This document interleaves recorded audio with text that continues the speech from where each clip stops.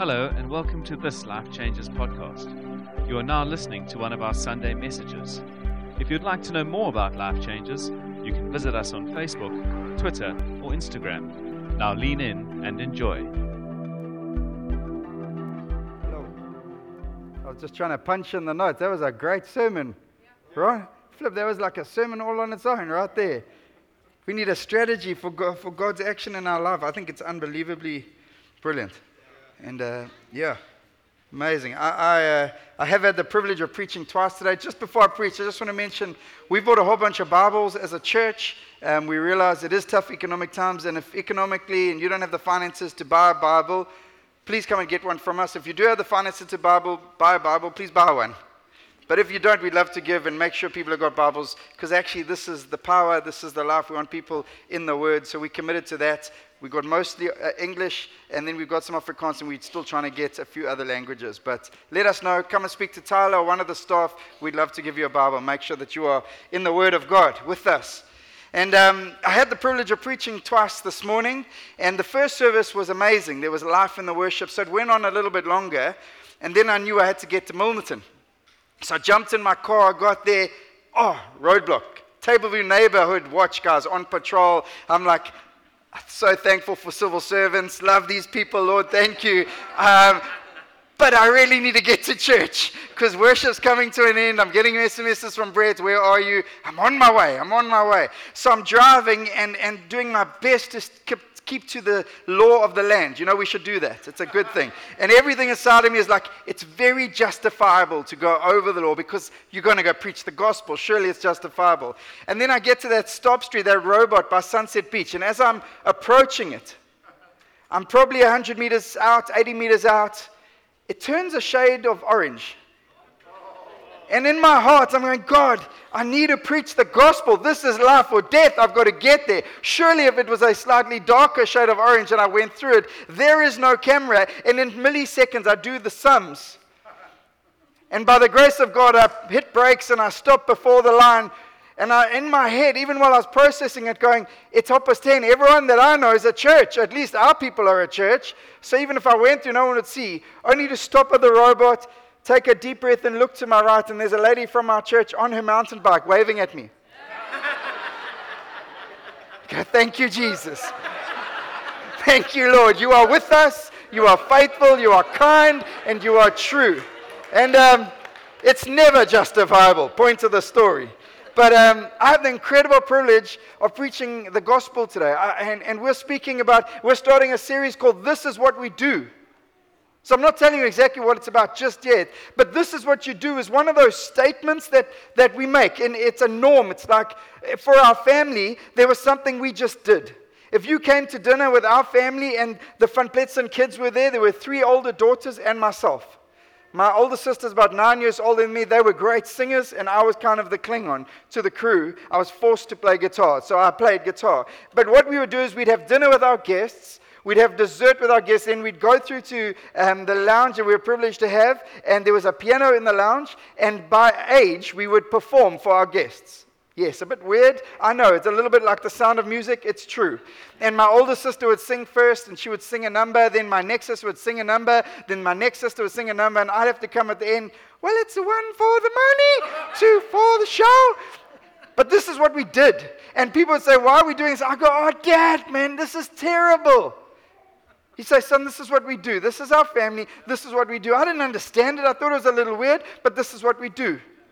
And then we would gather for meals, and we would gather around the dining room table, and it was all good until about standard 3 or 4, where there was this amazing thing that entered my world called Mnet.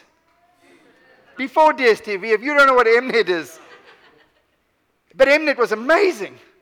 It had like all these shows and stuff. It came on only at 2 o'clock. Yes, there was a time when TV only started at 2 o'clock. And there was only like 3 channels or something. 1 actually for Mnet. And I was like, Dad, but now I've got to leave my new friend Mnet to come and sit at a table with my family. Why do I do this? And he would say to me, son, this is what we do. This is what we do as a family. I didn't know why he said that, and I didn't know why we were doing that, but this is what we do as a family. And then we went on holiday about 2-3 weeks ago. We had a weekend away and the sun was shining and it was all amazing. But we had planned a moment with our sons, 1 hour where we would do manners training. I have a 4-year-old, a 6-year-old, and an 8-year-old. And I was sitting with my sons and the sun was shining and the 4-year-old and the 6-year-old was like, this is pretty cool. And they're walking up. Mom would go outside and Mom would come inside and they'd get off their couch. They'd walk up to her, hello ma'am, welcome to our home. My name's Ben. And we were teaching them how to engage people, how to respect people. And my 8-year-old Judah's like, oh, Dad, can't we just go to the beach? This is so boring. I say, no, boy, this is what we do. See, they don't know why we're doing it, but this is what we do as a family. You see, one day, the dream inside my heart while we're taking time and not on the beach is one day, there will be a moment when there's a pretty young lass and she's got options. Maybe 20, 30 options, I don't know. But in amongst those 20, 30, there's a little lad whose surname is called Van Pletsen. And that guy opens the door for her. And that guy gets her flowers. And that guy treats her with respect. And that guy thanks her for the privilege of her presence in that moment. And that guy looks after her. And that guy wins her heart. And at his wedding, he'll turn to me and say, now I know why we did what we did. Thank you, Dad. You see, we don't always know why we do what we do. But there is stuff that is good for us that we do. And we're in a house here. This isn't my house. I'm not the head of this house. This house has a head. His name is God the Father and Jesus Christ the Son. They are the head of this church. They are the head of this house. And this house has a father. And this father calls us to do some things that we just do because of who we are. And I went to pray for his daughter a while back. And it was about 10:30 at night. And I was tired. When I pray, I can't stand still. So I walk around and I pray like this. And eventually I ran out of words, so I started praying in tongues. And if you don't know what that is, ask Andrew afterwards. And I was praying in tongues, which is a language, a heavenly language that God gives us. It's a gift of His Spirit. But I was just praying in tongues all of a sudden to realize that someone else was in the room. And I turned, there's a nurse looking at me. And her first question to me was, are you okay? To which I said, I'm fine, actually. And then she said, well, what language are you speaking in? I said, well, we don't really have time to do a whole debrief, but the Bible calls it tongues. And she said, well, what are you doing? I said, I'm praying. She said, why are you praying? I said, because this is what we do. I am a son of the living God. I'm a son of the God that worships the King of Kings. And because He died on that cross, I pray for healing because He said you can have healing. And because He is a healer, I can pray for healing. This is just what we do. And when my kid gets sick in the middle of the night, I don't first rush them to hospital. I don't first rush to the pharmacy. I don't first rush even to the cabinet at home. I lay my hands and I pray. Why? Because this is what we do. Even if we don't fully understand it, even if we prayed 1,000 times, this is what we do. And there are these statements that this is what we do. You know why we do what we do? It's because of who He is. If you're here tonight, if life changes your story, this is what we do because of who our Father is and who He's calling us to be. Young people at church the night or 2 nights before their exams. Why? Because they've worked hard, because actually there's a provider, there's someone who'll bring them peace. This is what they do. It doesn't make sense to the world.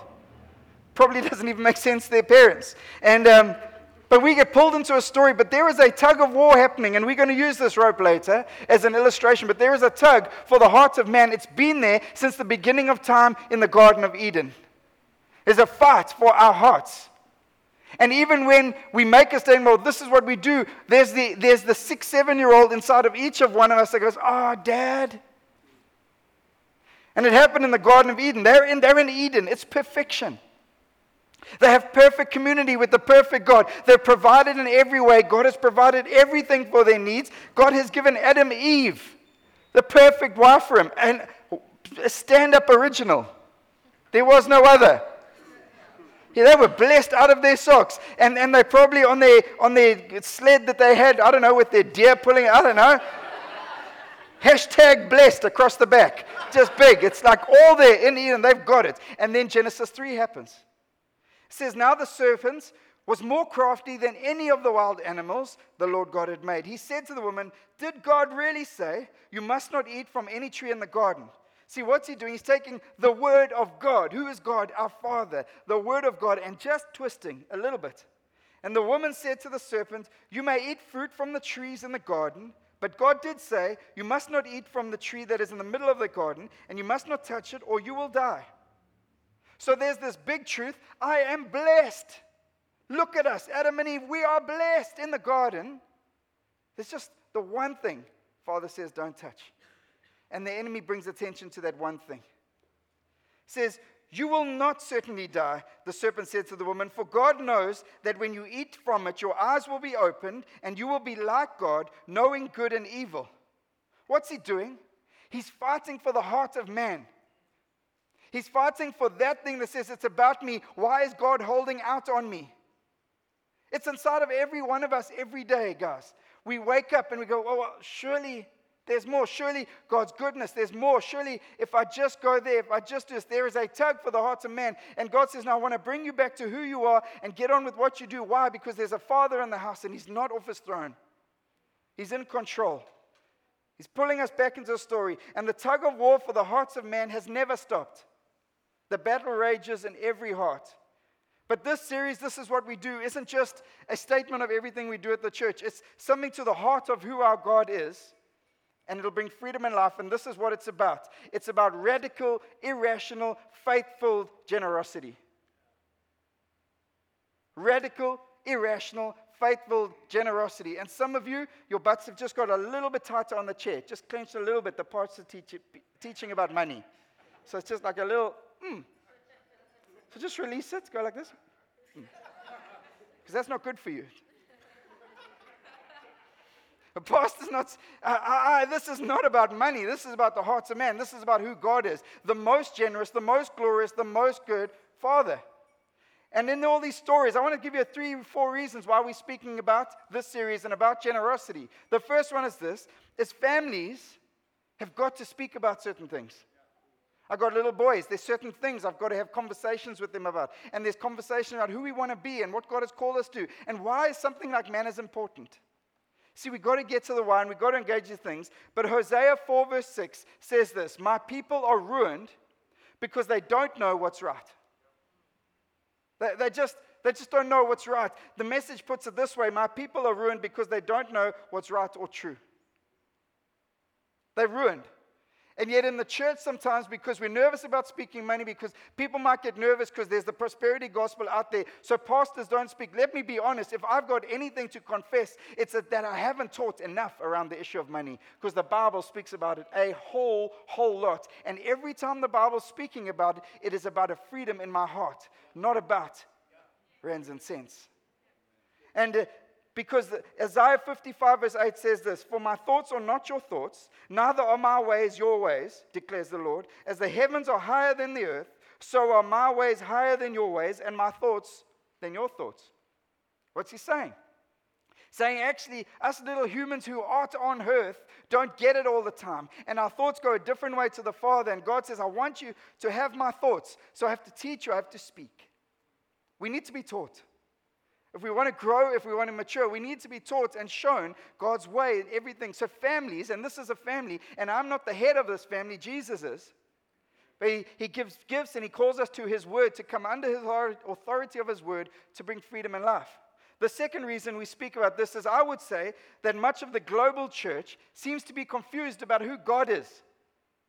If I look at how they present the issue of money and the issue of generosity, I think much of the church is confused about who God is. There is this presentation that God is this one-armed bandit in the sky, that if you tug hard enough with a bit of faith and maybe some zeal and passion, he's going to push out all the resources of heaven, and that's how it works. No, we spoke last week about relationships. Psalm 133, Jerry. Which says actually when the brothers dwell together in unity, God commands a blessing. My reason for speaking about this is I want the blessing of God for everyone who calls this family home. I want the blessing of God selfishly for the family in which God has placed me, and I want that blessing for my life as well.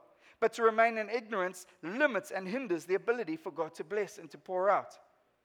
And so some people think God is this accountant in the sky. He's sitting behind a big desk with a nice maybe tie on and a nice suit, and he's working out saying, well, we've got the resources of heaven at our thing. Maybe we can push some Brandon's way. Maybe we can push some Lee's way this week. Oh, but we can't push to Joshi this month because there's a limit. No, there is no limit in the sky, and God is not an accountant who's risk averse. There is no opportunity cost in heaven. God's not looking at one or the other and say, which kid? No, He's saying, I love my children.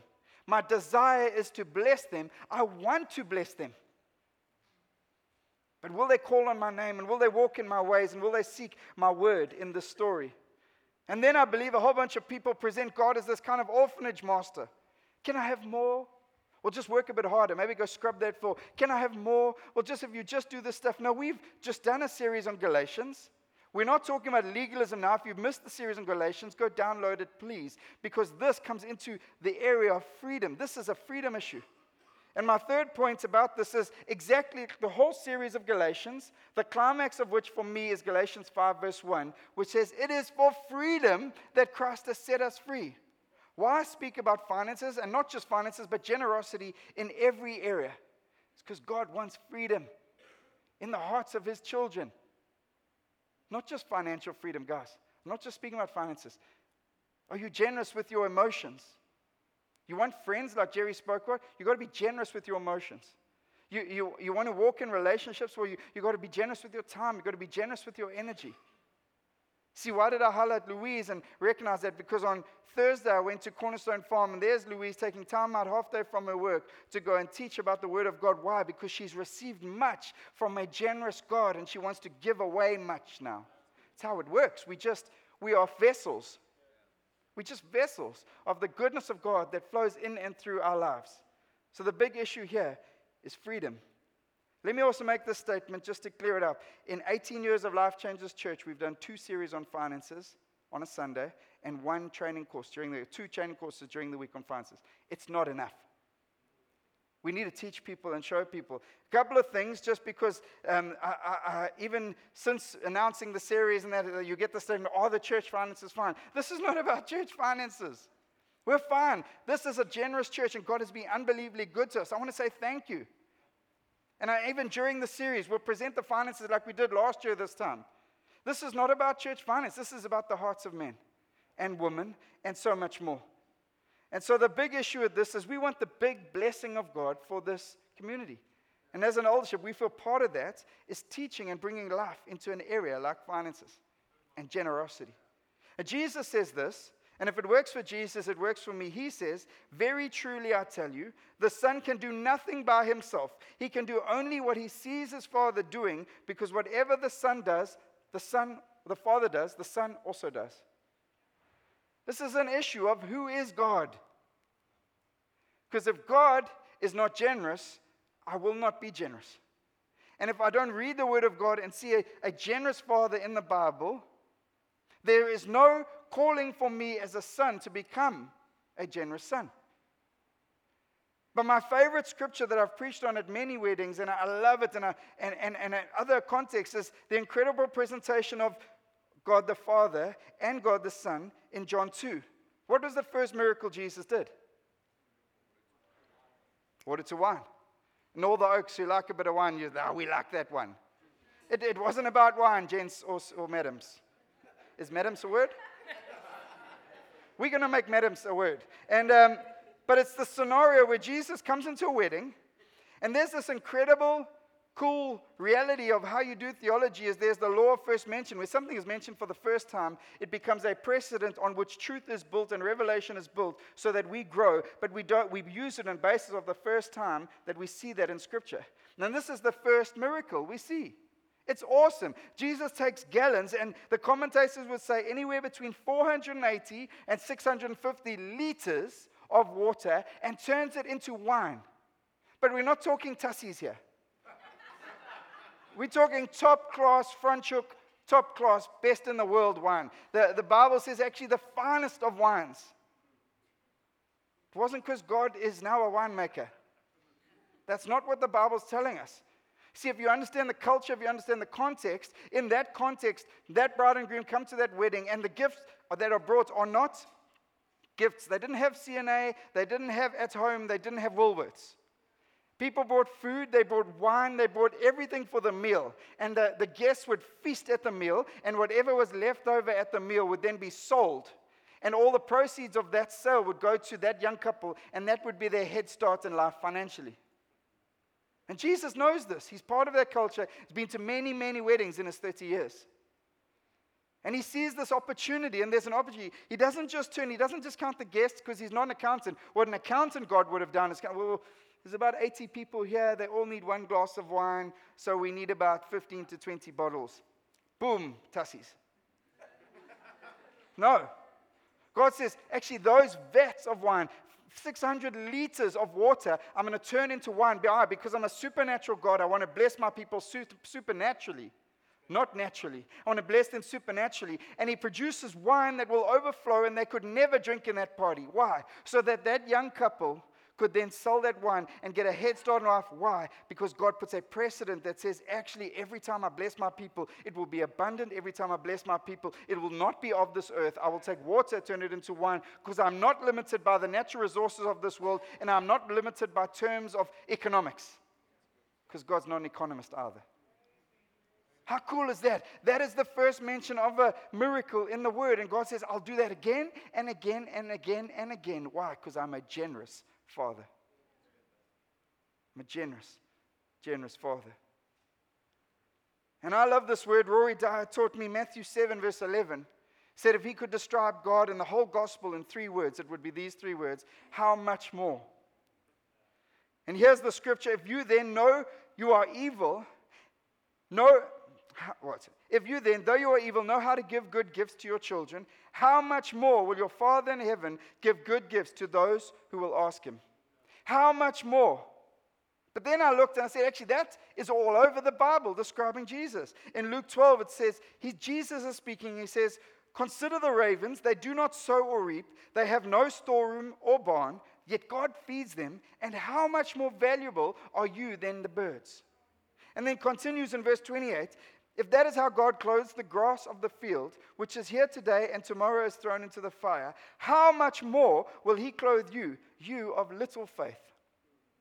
In Hebrews, chapter 9, how much more then will the blood of Christ, who through the eternal Spirit offered himself unblemished to God, cleanse our consciences from acts that lead to death, so that we may serve the living God? How much more? This is what we do. How much more? It's a banner over my life. You see, a generous God presents a truth of himself about how much more. A stingy accountant God, and if you're an accountant, be free. I'm just having fun. But you ask the question, how much do we need? How much is enough? See, generosity in this time is not rational. It doesn't make sense. We went away on men's camp last week, and 2 of the gents who went on men's camp were paid for by a single lady in this church who doesn't earn a massive salary. But she had faith that God wanted to do something in men's life. She has faith that God will prepare a man for her. They will never know that she gave the gift, but there's a Father in heaven who's saying, that's my girlie. That's my girl. She's being like me. She's not just singing the songs, oh, to be like him. It's easy to sing the songs. It's another thing to be like him. And I'm telling you, there's nothing more than generosity in spirit, generosity in forgiveness, generosity in patience that represents and presents our God to this world powerfully, supernaturally. And I want to present that even in this story, the tug of war still remains. And in this issue, the issue of generosity, there remains a tug of war. And I want to give you an analogy that I trust will help. And it's a bit of fun because we've just got back from men's camp. But you know what we hold on to? I need some big, strong Norberts. Come bring those big muscles there, buddy. Just pick up. Come and grab a side of the rope here, just over here in the light, so you're not in the dark there. Pick it up there. You see, when we get saved and we start encountering God, we get these big truths like, hey, God is mighty. God is powerful. John 3:16, I've got that. Boom.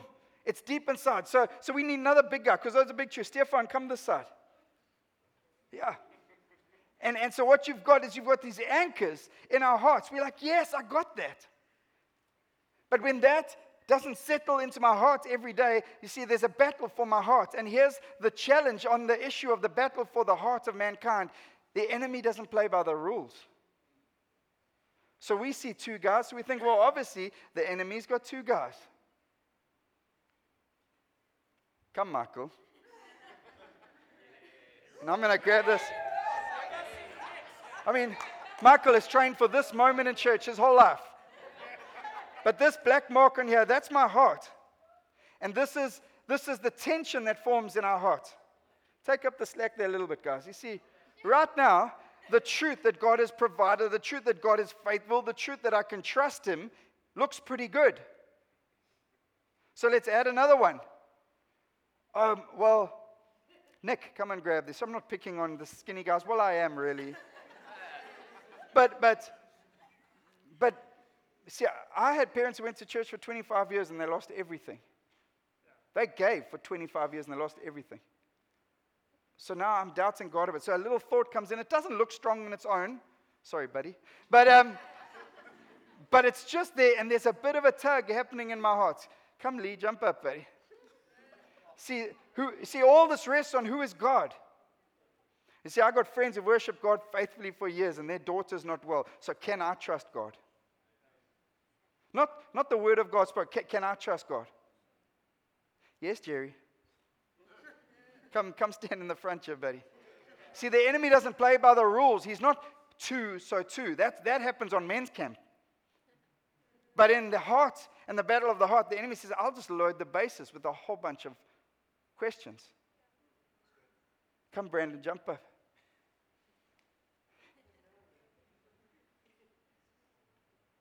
See, God just starts. The truth is God is faithful. John 3:16, God gave His Son. Come, Emil, we need a big guy here. Because every now and again, God says, what I'm going to put in this story is, and the enemy knows that he's actually got some big guns, and this big gun right now is called recession in 2017. Go anchor the back there. See, because the enemy doesn't play by the rules. And my heart's not conditioned unless it's conditioned by one thing. And I'm going to tell you that now. But actually, God says, I can even use a pregnant lady. Come up here, Kelly. Because maybe I'm under pressure and maybe I'm pregnant and I'm worried about my kids. See, in the natural man, Mark, outside of a trust in God, I worry about my kids. I've made financial decisions that affected my finances that will have impact on my kids outside of a God who is faithful and true. You see, God is still great and He's still faithful, and John 3:16 is still in the Bible and still in my heart, but the enemy knows how to load the bases. And if we just take up the slack there a little bit, Kelly, just don't go too passionate. We did it this morning and it's pretty obvious. Give it a little tug there. These guys, as big and strong as they are, they don't stand a chance. Give it a proper tug. Just sort them out. See, hold it up if you can tension it up again and give me the middle part. The only way that this is what we do brings freedom in my life is if I get the reason why. The Word of God. Why are we giving away Bibles? Because you need the Word of God in your life. You don't need a preacher to encourage you every week so that you get a pep talk and you walk out and you're feeling encouraged, and by Friday you're like, gosh, I've got to get to church again because I don't feel like Christian anymore. And this tension that exists in our life, we aren't called to live with this tension in our life. But most Christians do. And even myself, there are times when I pull myself out of the presence of God for whatever reason. Sometimes life is tough. Sometimes I pray and nothing happens. Sometimes I lay hands on people and nothing happens. Sometimes I pray for people and it happens in their life, but it doesn't happen in my own life. And the only reason this tension gets broken, the only way this tension gets broken is the Word of God that cuts like a two-edged sword, comes and snaps this rope. And you know what that's called? It's called Jesus is Lord. And the tension that exists no longer exists. You can drop it. And the enemy can shout 1,000 things at me. It doesn't matter, because these truths are deep inside my soul. They bring freedom in life. Why? Because this is what we do. This is what we do because this is who He is. You can take your seats. Thank God.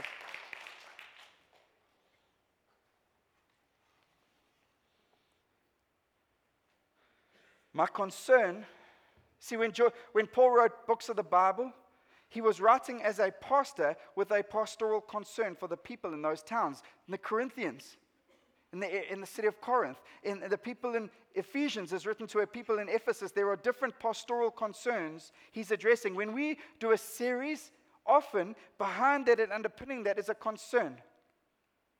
My concern is that we as the church have to be submitting ourselves to who the Bible says God is. But the challenge is, if we read more Financial Mail articles, more News 24 articles, and we listen to the pessimism and the broken realities of people's lives and the negativity more than we present the truth into our souls, we are overrun. And God becomes an economist or accountant rather than a generous father. And the tension comes back in my heart that shouldn't be there. There's no tension. Jesus is Lord. He is the provider. He is my king. He is faithful and he is true. And regardless of what economics say, regardless of what statisticians say, I will remain walking in the ways that God calls me. Because this is what we do. Why? Because my king is still on his throne. He is Father and Lord of all, and he is generous and good, and he is kind. This is a hard word. It's hard for us. Some of you, your butts are only relaxing now a little bit, like, it's okay. Here's my neighbor. His car broke down this weekend. It's going to cost him a lot of money. And now he's listening to his neighbor preach about a generous God. Why? Because God is faithful. He's proved himself faithful over all these years. He'll prove himself faithful again. He is the miracle worker God who doesn't operate in the economics of this world, and he takes water and turns it into wine, and he'll keep doing that with our lives. I said to Rian a little while ago, I can't actually explain the finances of my house. And I go back to Durban. I'm being serious. I go back to Durban, and I sit with people who I used to earn a lot more than, because I know, because we've walked together a long time, and now they earn 3-4 times what I earn, and I promise you, I live in more freedom. Yes, in the area of finances, but actually in every area. Finance is just one. Think of that rich young ruler.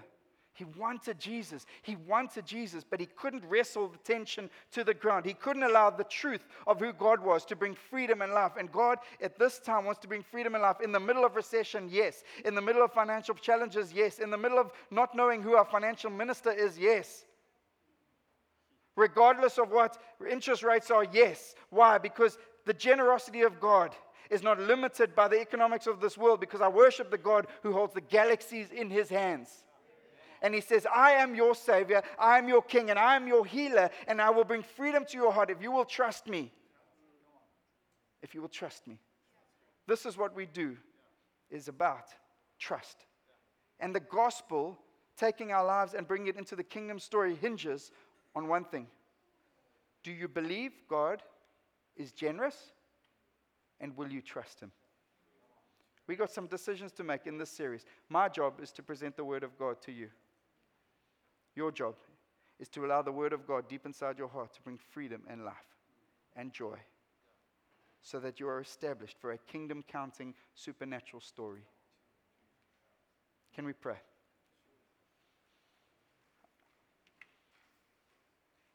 Please know that as we preach this series, we preach this with passion and zeal because we believe the word of God and we love you. As a people, we love you. As God's children, we love you. And he loves you. And he wants freedom for his kids. So I pray in this time, Spirit of God, have your way. Reveal the good, faithful, and generous Father. Reveal him in our hearts, I pray. And as you do that, would you bring out the generous sons? Yes, in the midst of economic pressure, yes, the generous sons. Those who will stand, and those who in the midst of resources running out, like your son Jesus, we will be a part of stories where water turns to wine and the impossible happens. Why? Because the king is still on his throne and he's never changed. He's faithful and he's true. And he will provide. He's looking for his children. Like that word that was spoken over Tyler, to break the cycle in his family in marriage. He's looking for his children to break the cycles of scarcity and poverty and orphan mindsets by the word of God getting deep inside and the Spirit of God bringing it alive and the children of God walking it out every day. Jesus, have your way. Father, be glorified. And Spirit of God, speak to us in this time. I pray for young people. This is not a word for those earning big salaries. This is for those who have a desire to worship Jesus and lives to count in the kingdom of God. This is not for the wealthy. They need it. This is for someone else. No, every one of us, all the time, need to be reminded of who God is. And that process reminds us of who we are. We thank you, God, as you take us on this incredible journey. This is what we do. Amen.